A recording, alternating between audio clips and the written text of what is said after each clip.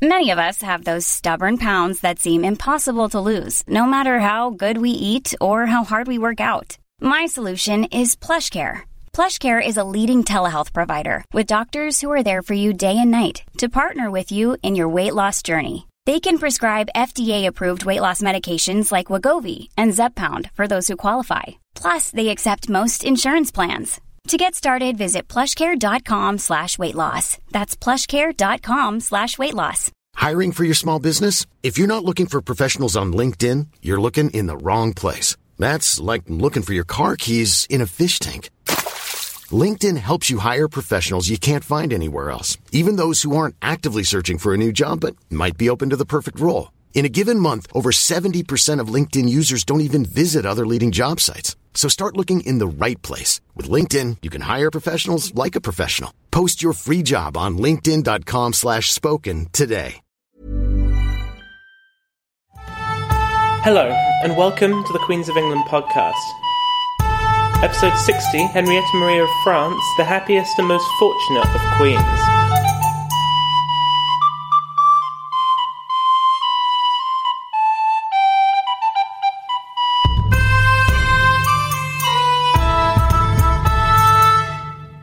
Last week, we left Henrietta Maria after she had been defeated by the king's favourite, the Duke of Buckingham, in a palace struggle over the makeup of her household. In her marriage treaty, she had been guaranteed freedom to practice her Catholicism freely in Protestant England, and the right to be served exclusively by French men and women. Charles's decision to side with Buckingham was not only a gross betrayal by her husband against his wife, it effectively marooned her in a foreign land where she had few friends. It was a big come-down for an exalted Princess of France, let alone someone who was barely 16. In today's episode, we're going to look at Henrietta's time as Queen from where we left off last time up until when all hell breaks loose at the start of the 1640s. Henrietta Maria was not one to flinch in a crisis, nor was she someone who meekly accepted her fate. She may have had a terrible start to her time as Queen, but she was determined to persist and become the Queen that she thought that she ought to be, and stand by her own beliefs. To do so, she needed to build a base of support in England, and the first step was to surround herself with people whom she could trust. Since almost all her French ladies had gone, she needed English supporters. As I mentioned, Buckingham had placed a number of ladies around Henrietta who were loyal to him, but that did not stop Henrietta from winning some over. Most prominent among them was Lucy Hay, the Countess of Carlisle. She was reportedly Buckingham's mistress, but she and Henrietta quickly became... Hiring for your small business? If you're not looking for professionals on LinkedIn, you're looking in the wrong place. That's like looking for your car keys in a fish tank. LinkedIn helps you hire professionals you can't find anywhere else, even those who aren't actively searching for a new job but might be open to the perfect role. In a given month, over 70% of LinkedIn users don't even visit other leading job sites. So start looking in the right place. With LinkedIn, you can hire professionals like a professional. Post your free job on linkedin.com/spoken today. There's never been a faster or easier way to start your weight loss journey than with PlushCare. PlushCare accepts most insurance plans and gives you online access to board-certified physicians who can prescribe FDA-approved weight loss medications like Wegovy and Zepbound for those who qualify.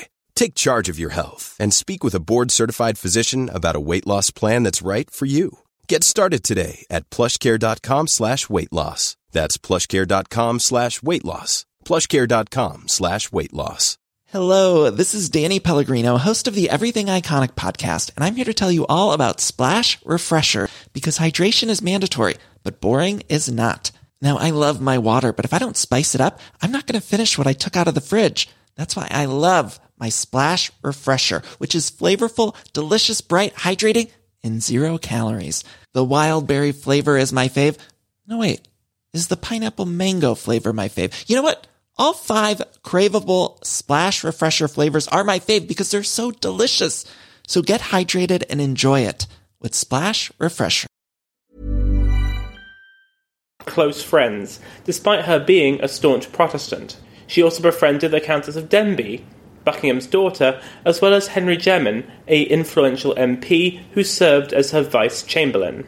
Even with all of these buildings' relationships, though, it was clear that any attempt to improve her situation with the king would always be blocked by Buckingham. But luckily for her, that blockage was about to be removed by an assassin's knife. Buckingham was not just unpopular with the Queen, he was hated by great swathes of the population. And in August 1628, he was killed in a pub in Portsmouth by an angry ex-army officer. Charles was devastated by the news. When he heard of the murder, Charles, quote, suddenly departed to his chamber and threw himself upon his bed, lamenting with much passion and with much abundance of tears, and he continued in this melancholic discomposure of mind many days. Seeing this opportunity while her husband was vulnerable, Henrietta stepped in. A friend of hers wrote that in the aftermath of Buckingham's assassination, quote, Her Majesty went personally to visit and console the Duke's relations, an act upon her part which has greatly gratified the King, by whom she's more than ever beloved. And were she not so youthful, and so carried away with her companionships, it would be an easy matter for her to make the King do whatever she pleased, so much is he attached to her. It is said that Charles was a man who could only ever let one other person truly into his confidence and affections at one time. For the first part of his life, it was his mother, then Buckingham, and now Henrietta saw an opportunity to win the heart of her husband. While Charles and Henrietta had hardly had a fairy tale marriage up until that point, contemporaries had always noted that they shared a certain spark. According to one of her biographers, Dominic Pierce, quote, the marriage had always been based on strong attraction and sympathy, even though their terrible quarrels sometimes looked like the end. As is so often the case, the rows were caused by emotional bonds which were never to be broken. She was only 18, but after 3 years of marriage she understood quite well how her husband's shyness, lack of confidence and flexibility were destructive companions to his adamantine sense of royal entitlement. Every courtier noticed it. Buckingham's death saw a decisive shift of influence over the king to Henrietta. One noted that Charles lay with Henrietta every night, something that we take for granted today, but was extremely unusual at the time. A way of seeing Henrietta's new elevated position is to look at how the centre of gravity at court shifted over the next few months and years. No new Buckingham really emerged, and while Henrietta was the king's closest confidant, she never used her powers and position as overtly as he had done. That said, ambitious courtiers began to gravitate towards her, seeing that a position in her household was a solid way of rising up the greasy pole.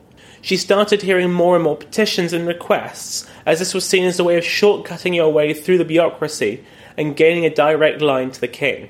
It was an extraordinary transformation in her fortunes in just a few months.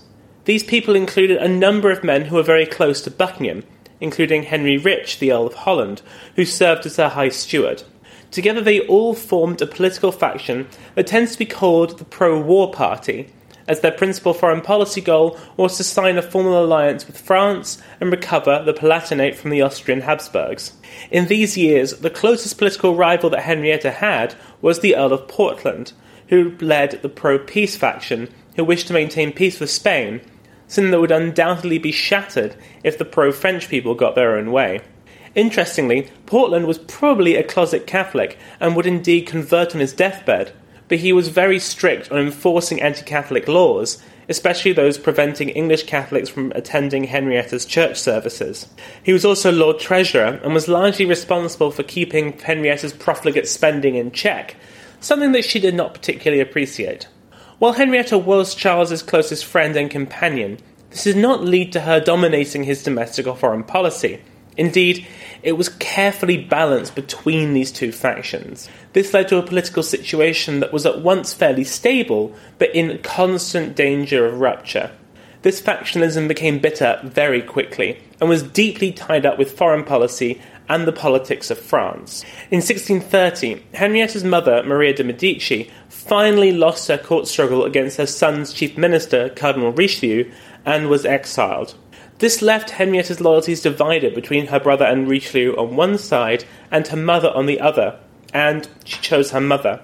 Portland accused Henrietta and her steward Henry Rich of conspiring to bring down the Cardinal and Portland in a great international conspiracy, an accusation that wasn't so far from the truth. Well, Rich, in an attempt to defend the Queen's honour, challenged Portland to a duel in a message that was conveyed by Henry Gemmen.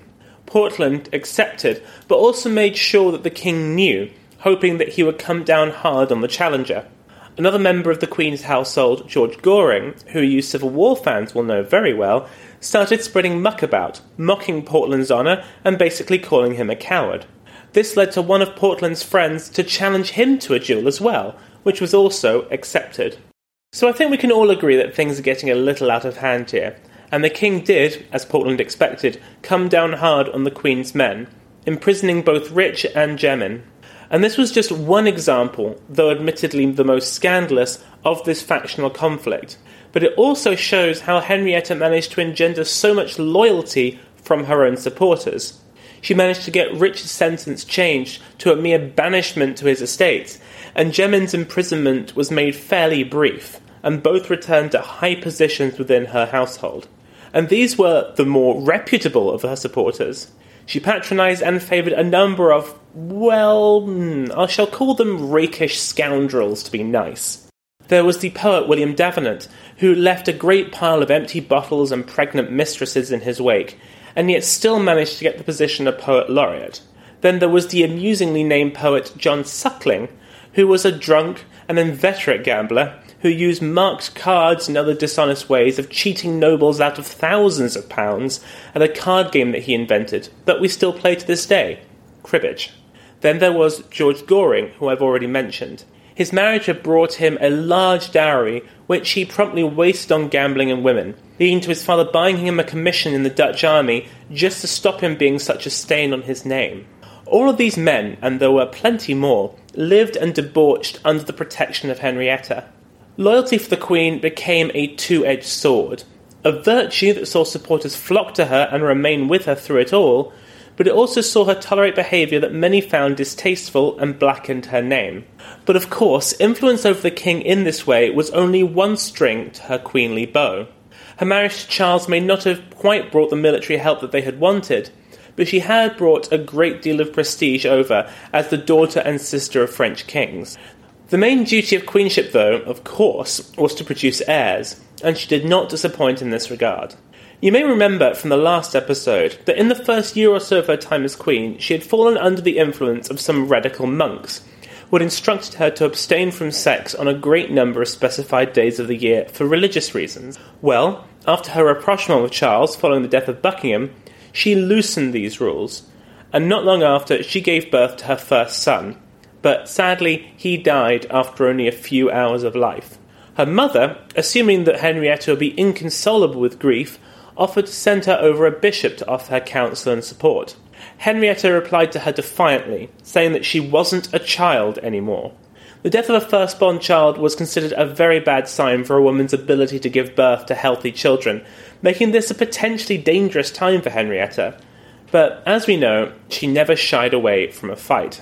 And she proved her toughness when, only a few months after this tragedy, she conceived another child, and this one was born healthy. He was given the same name as both his dead brother and his father, Charles. In a letter to Henrietta's mother after the birth of their son, King Charles wrote, quote, "Thank God, she's so careful of herself that I have no need to use other authority than that of love. The only dispute that now exists between us is that of conquering each other by affection, both esteeming ourselves victorious in following the will of the other." Isn't that just so sweet? Well, less sweet was Henrietta's description of her son to her friend Jean Saint-Georges after she spent some time with him.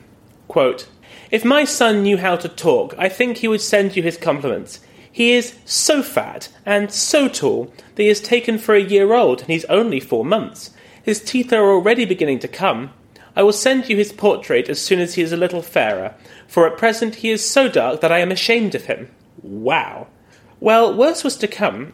A little while later, after his hair remained stubbornly dark, she wrote to her friend, quote, "He is so ugly that I am ashamed of him, but his size and fatness supply the want of beauty." Henrietta certainly was a judgmental and sharp-tongued gossip when she wanted to be, but in her defence, what she describes as fatness was actually considered to be a good thing, a sign of a healthy boy. She would go on to have 9 children in all. 3 of them, including the first Charles, died young, but the rest survived. These included not only the future Charles II, but also James, who would succeed him, Mary, whose later marriage to the Prince of Orange would bring about the claim that would lead to the Glorious Revolution, and 3 others, Elizabeth, Henry, and Henrietta. You may notice from their names the closeness of the mother and father. 2 were named for the father, 3 for the mother. There is not much attention in the sources that I have read given to Henrietta as a mother, with much more focus given to her relationship with her husband, but we do have a few bits and pieces here and there for her during her childbearing years. One famous example is a letter that she wrote to her son Prince Charles when he was around 8 or so.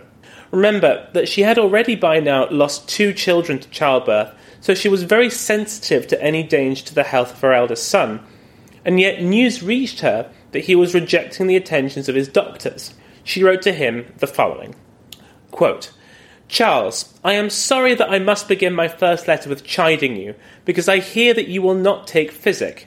I hope it was only for this day, and that tomorrow you will do it, for if you do not, I must come to you and make you take it, for it was for your health." As was customary, the royal children were raised by their own households away from the court, but we do have evidence of them regularly visiting and dining with their parents, with writers remarking of the strong family bond that existed between them, something that again was far from usual in this period. All through these childbirths, the royal couple were inseparable, and there was rarely more than a few months' gap between the birth of one child and the conception of the next, always a sign of a husband and wife that were having plenty of sex. And there are so many little anecdotes that we can find that demonstrate just how in love and devoted this couple were. For example, Henrietta liked to play little practical jokes on Charles, once tricking him into gambling with her over a gold crucifix, letting him win, and then putting him in the awkward position of whether it would be gentlemanly or not to keep it. The sources abound with people remarking on their love, and this is a sign of just how rare love was in a noble marriage. Think back on all our queens. How many have actually liked their husbands? Not all that many. Okay, how many have actually loved their husbands, as in shared a strong emotional bond with them? It's a very small number, but Charles and Henrietta were one such couple. This is not just a quirk of English royal marriages. A French diplomat remarked upon their habit of kissing often and repeatedly in public, saying, quote, "You don't see that in Turin," and then, in a low voice, quote, "In Paris either," referring to the loveless marriages of Henrietta's sister and brother. Henrietta wrote to a friend, quote, "Not only had I every pleasure the heart could desire, I had a husband who adored me." Indeed, she described herself at this time as being, quote, "the happiest and most fortunate of queens." Now, to modern ears, these things sound not only adorable, but undeniably positive, right? Think how many politicians all like to promote themselves as good family people, showing off their spouses and attractive children on the stage when they want our votes. Well, in Stuart times, this wasn't so much the case, especially not when it came to women. There were frequent complaints from opponents of the king that he was far more in love with her than she with him, and that she was expertly manipulating him for her own ends. As we will see, Henrietta tends to get a lot of the blame about many of Charles's most unpopular policies, especially those concerning religion and war. Again, we are seeing here a constant theme that we have seen when it comes to assigned gender roles throughout history, that are as true today as they were in Henrietta's day, and as they were back when we started in the 11th century. Men were expected to do man things, women to do woman things. In this time, this means that they were expected to keep their noses out of war and politics and leave it to their husbands. It took a special kind of woman and a special set of circumstances for women to be allowed to have influence and wield real political power, and even then they were rarely popular while doing it. A frequent criticism of Henrietta was that she was emasculating her husband and acting as a man. Here are a few quotes from contemporary figures and historians. Lucy Hutchinson, the writer and poet, talked of Charles being, quote, enslaved in his affection towards her. An anti-royalist pamphlet stated that, quote, some say she is the man and reigns. This was exacerbated by the fact that from 1629, Charles had dismissed Parliament and entered 12 years of personal rule. meaning that any decisions that the people disagreed with could only be blamed on his administration. But since it was dangerous to criticise the king openly, you get around it by blaming evil councillors. And since Henrietta was his closest confidant, she got the lion's share of the blame. So why was this?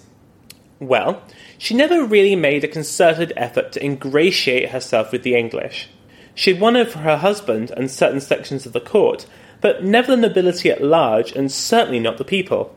This was for a few reasons. The first is something that I touched on last time: language. When she arrived in the country, she did not speak a word of English, and she made very little effort to learn the language. French was widely understood and spoken frequently at court, and so she seems to have viewed it as unnecessary. Yet this was a huge mistake, as it aided anyone painting her as a foreign agitator. Even decades into her time as queen, she was writing in French to English correspondents, and those letters that she did write in English tended to be of poor quality, littered with spelling mistakes and grammatical errors. The second was her open and total distaste for Protestant ceremony. While few people were expecting her to convert, it was thought that she would at least attend Protestant ceremonies and play along. But again, she did not see the opportunities that this bit of compromise would bring, and instead steadfastly refused. We talked last time about her absence from Charles's coronation, which was an enormous blunder because it was a Protestant service. Well, when Charles travelled north of the border to be crowned King of Scots in 1633, she refused to go again. To her Protestant subjects, which was most of them, this was a sign of the manifest contempt that they felt she held them in. And then there is just silly stuff. Quite early on in her reign, while on progress, one of her ladies, the Countess of Denbigh, arranged for a Protestant ceremony to be carried out. Now, protocol dictated that she had to ask Henrietta's permission to do such a thing, but for whatever reason, she neglected to do so. Put out by this, Henrietta and her French friends deliberately and incredibly rudely disrupted the service by, and I'm not making this up, walking up and down the room in which it was being held, talking and laughing very loudly, and walking their barking dogs. So, Henrietta was not endearing herself to those she came in contact with. But the third problem was almost the opposite of this. She wasn't visible enough to the public. Remember, this was a time before mass media, before newspapers and magazines, let alone the internet. To be loved by the people, you had to be seen with their own eyes, or that of a friend or family member. It is very difficult to feel an attachment to and an affinity for someone if they appear remote to you. That is why the ceremonial entry into London was always such an important part of the coronation ceremony or the arrival of a new king or queen. Yet after her own entry into London, Henrietta was almost invisible to anyone not at court. By contrast, Queen Elizabeth made great use of royal progresses throughout her reign and travelled all around the kingdom. According to historian Judith Richards, these progresses were for the people of England, quote, because of zeal, as a distraction from melancholy, to act out their loyalty, to satisfy their curiosity, or find satisfaction for their wants. Yet Charles and Henrietta only went on 4 fairly limited progresses before civil war erupted, and this was a huge mistake, as it greatly limited their own personal popularity. Now, one cannot totally blame Henrietta for this. After all, it was Charles's policy not to go on these progresses. But she did have sufficient influence that if she had put her mind to it, she could have been more present to the English. The simple fact is that she didn't really much care either way how they thought of her, which isn't really an especially good attitude to have. Actually, to be fair, she did make an attempt to promote herself and her husband, and that was through art. Both Charles and Henrietta were active and enthusiastic patrons of artists and commissioned a lot of works featuring themselves, promoting their marriage as one of blissful domestic harmony. The most famous artist with whom she built a relationship was Anthony van Dyck, a pupil of the famous Dutch artist Rubens. She sat for him at least 25 times, sending portraits across Europe to her family and friends. Probably the most famous one is called The Great Peace, and is in the episode artwork, and is today part of the royal collection, hanging in Buckingham Palace. Now, really, I'm the wrong person in my family to talk about this, as my wife is a qualified art professional, but you're going to have to make do with me. It was the first time that an English king and queen were painted together as part of a loving, domestic family. They are comfortably seated with their 2 children, Prince Charles on the left, adorably holding his father's knee, seemingly nervously, with Princess Mary in Henrietta's arms. There are two tiny dogs playing on the ground between them, and the royal regalia of crown and sceptre are to one side, emphasising that, while he was a king, at that moment he was a husband and a father. While everyone else in the portrait is looking at the viewer, Henrietta, resplendent in her dress of gold damask, has only eyes for one person, her husband. After it was completed, this magnificent portrait hung in the Palace of Whitehall, and so we can see that this was how Charles and Henrietta wished to promote themselves. And she didn't stop there when it came to her artistic patronage. Along with Van Dyck, she was also a great patron of the Italian artist Orazio Gentileschi and his more famous daughter, Artemisia. Orazio Gentileschi would go on to become probably Henrietta's favourite and most prolific artist. The list of artists whom she patronised is a virtual who's who of famous contemporary artists. In this, it is likely she was influenced by her mother and her family, as the Medicis were one of the most famous art-collecting families in history. There was Bernini, whom Henrietta commissioned to make a marble bust of her husband Charles.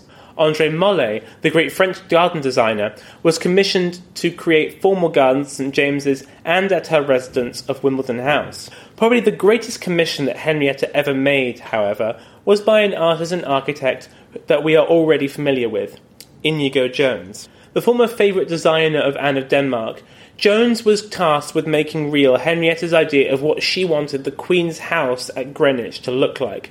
And if any of you ever visit London, I would strongly recommend that you go and visit it. The best bit, though, is probably the ceiling, which was painted by possibly both Gentileschi's, but certainly Orazio. It is called An Allegory of Peace and the Arts. I'm not going to go into a deep dive on the art history of this, but suffice it to say that it is gorgeous, and widely believed to be Henrietta's own vision, a sign of her highly tuned artistic taste. And it wasn't just through art that she showed this off, because she had also inherited her mother-in-law's and predecessors' appreciation for the courtly mask. She even used Anne of Denmark's dream team of Ben Jonson and Inigo Jones to put on these masks, and her spending on them was just as lavish. The most notable of these was called Clorida, which was based off a story from Botticelli's Primavera. This was a story of hedonism, confession of sin, and redemption. It was an exclusive ticketed event, and the whole room was packed.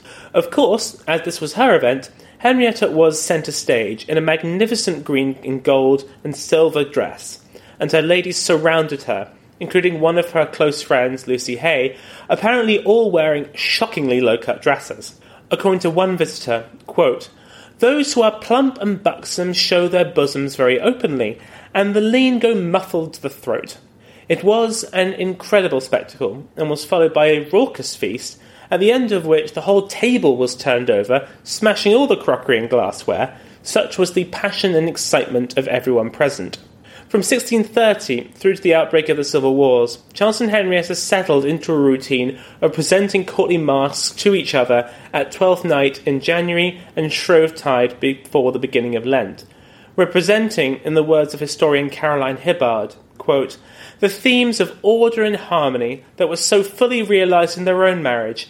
They embody ideals of platonic love in a Christian context that was much influenced by the Queen's French Catholic spirituality and devotional practice." But while these forms of self-promotion make historians salivate and whoop, especially the art, because they are wonderful and beautiful physical things to study, they were very limiting in who they could affect. Necessarily, to see these works of art or be present at the masques, you had to be in the places where they resided or occurred, generally in royal palaces, and so they were only visible to courtiers, aristocrats, and foreign visitors. They did absolutely nothing to affect the public perception of Charles and Henrietta, and the two had to go hand in hand. Without a doubt, their most important constituency, the most important people they had to impress, were the upper echelons of society, but you couldn't neglect those further down the food chain, and that is exactly what Charles and Henrietta did.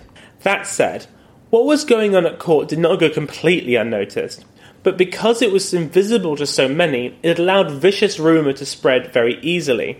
In early 1633, both she and Charles performed in a pastoral masque written by Walter Montague called The Shepherd's Paradise. Montague was a close friend of the Queen's, and this play was devoted to the notions of platonic love and marital love, and is loosely based on Charles's trip to the continent while he was looking for a wife. It featured, naturally, Henrietta in the central role, but this time it was a full speaking role. This is very interesting, because even then her English was pretty poor, and so does show an attempt, at least on her part, to learn some of it. It was, according to everyone that I've read, terrible, turgid, and went for, wait for it, a gruelling 7 hours. Now, there are two important takeaways from this. First is that it once again shows Henrietta's policy of promoting herself and Charles through public display to the court. But, more importantly, at least for the masses and the future of theatre, it featured a number of women, including herself, in prominent speaking roles. The notion of women acting on stage was considered immoral by many, especially the Puritans, and met with a furious reaction. Most famously, a lawyer named William Prynne reacted to the presence of women on the stage and the immorality of contemporary theatre in general by publishing a diatribe called Historiomastics. He does not refer to Henrietta or Charles by name, but he wasn't exactly subtle. He stated that, in the past, kings and emperors who attended plays found them, quote, the just occasion of their untimely deaths. He saw dancing, a favoured pastime of Henrietta and the ladies of the court, as being, quote, heathenish, carnal, worldly, sensual, and misbeseeming Christians. And then came the kicker. He criticised female actors as being, quote, notorious whores, and quoted St. Paul, who had stated that women should not be allowed to speak in church. Why then, he asked, quote, any Christian women be so more than whorishly impudent as to speak publicly on the stage, perchance in man's apparel and cut hair, in the presence of sundry men and women. Coming so soon after the performance of The Shepherd's Paradise, there was no mistaking who this attack was aimed at, and royal retribution was swift. Prynne was brought before Star Chamber, convicted of libel, and condemned to stand in the pillory while his ears were chopped off, and then fined £5,000, branded, stripped of his degree, and sent to prison in perpetuity. Another pamphleteer who criticised Henrietta was flogged, branded, and similarly mutilated. And it was this sense of immorality, of Henrietta's Catholicism making her dangerously different to the English, presenting an existential threat to the nation, that was her biggest problem. This was, of course, an issue right from the very beginning of her reign. Remember how Charles had expelled her French attendants and her rather childish display of disrupting that Protestant service? Well, it didn't stop there. She used to make mini pilgrimages across London to visit the Tyburn Gallows, the site of the execution of countless Catholic martyrs during the Reformation. When Charles heard about this, he realised how provocative and offensive this was and slapped her down, but a lot of damage had been done. I think it is likely that most English Protestants could have stomached having a French queen if she had conducted her religion discreetly and in private. But this is something that Henrietta was unwilling to do, and for the most part, Charles let her. Possibly the most ostentatious sign of her faith was at her main residence of Somerset House. There she commissioned Inigo Jones to build a Catholic temple, something that had been provided for in the marriage treaty. She personally laid the foundation stone for it in September 1632.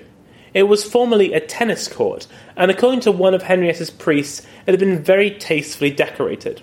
Quote, rich tapestry served for walls, the most costly stuffs for a roof, the floor was strewn with flowers which diffused an agreeable odour.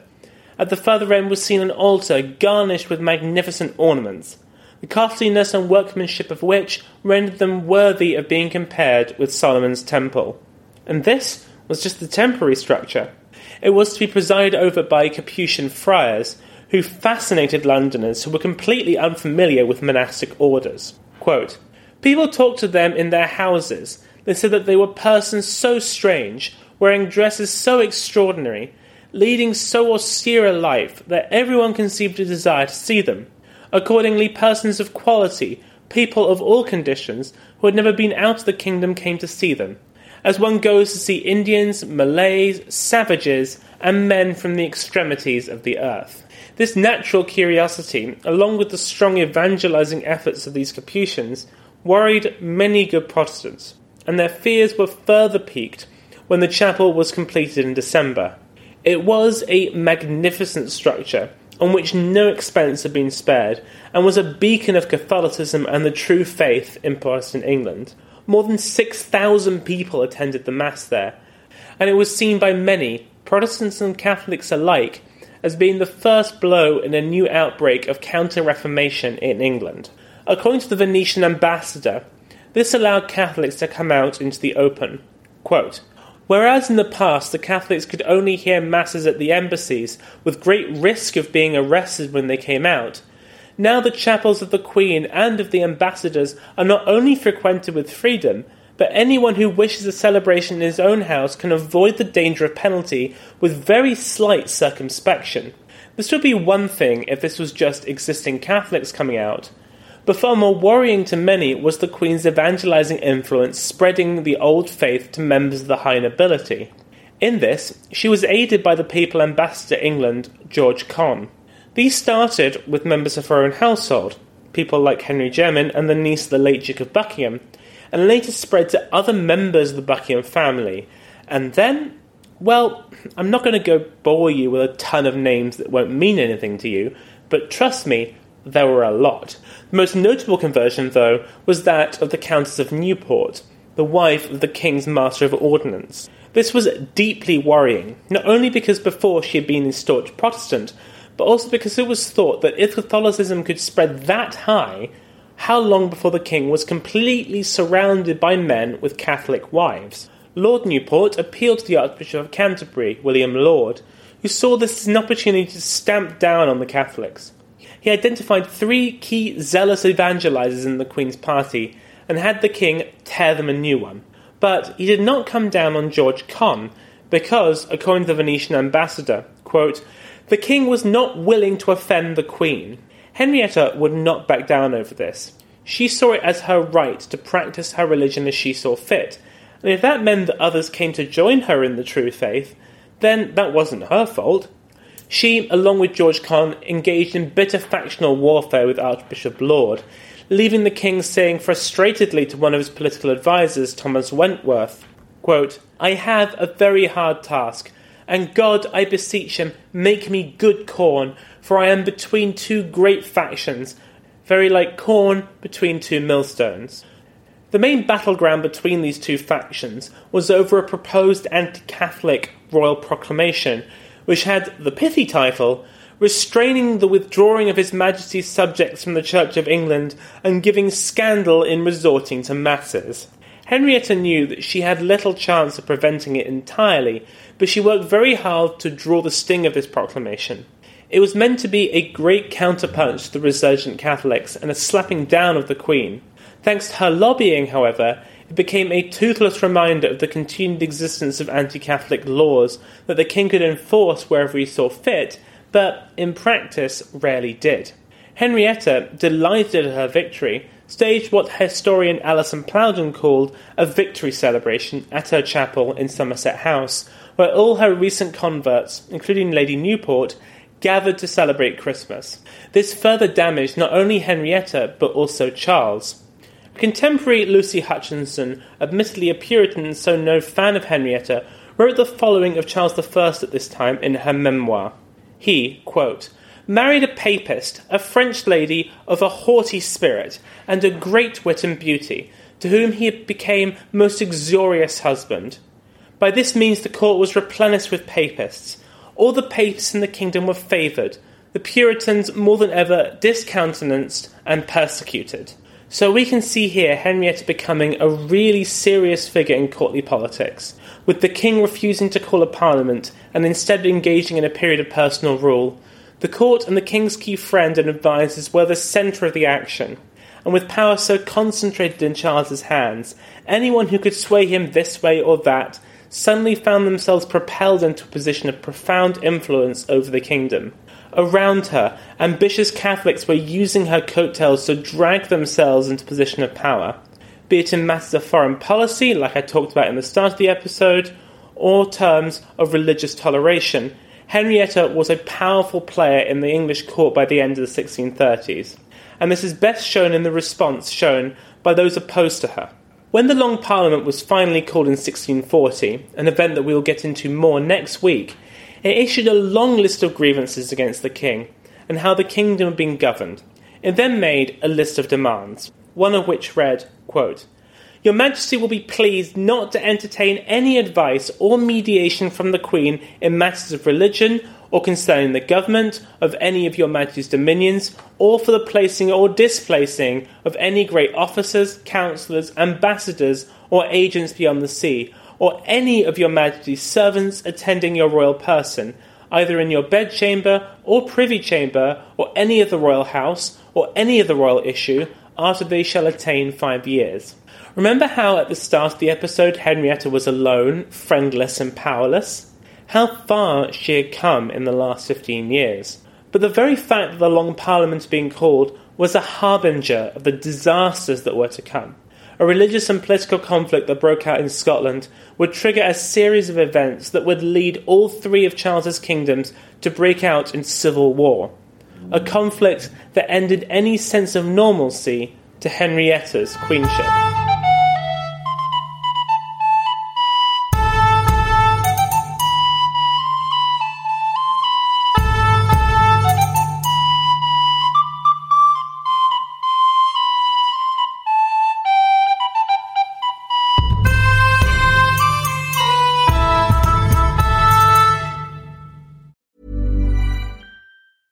Hello, this is Danny Pellegrino, host of the Everything Iconic podcast, and I'm here to tell you all about Splash Refresher, because hydration is mandatory, but boring is not.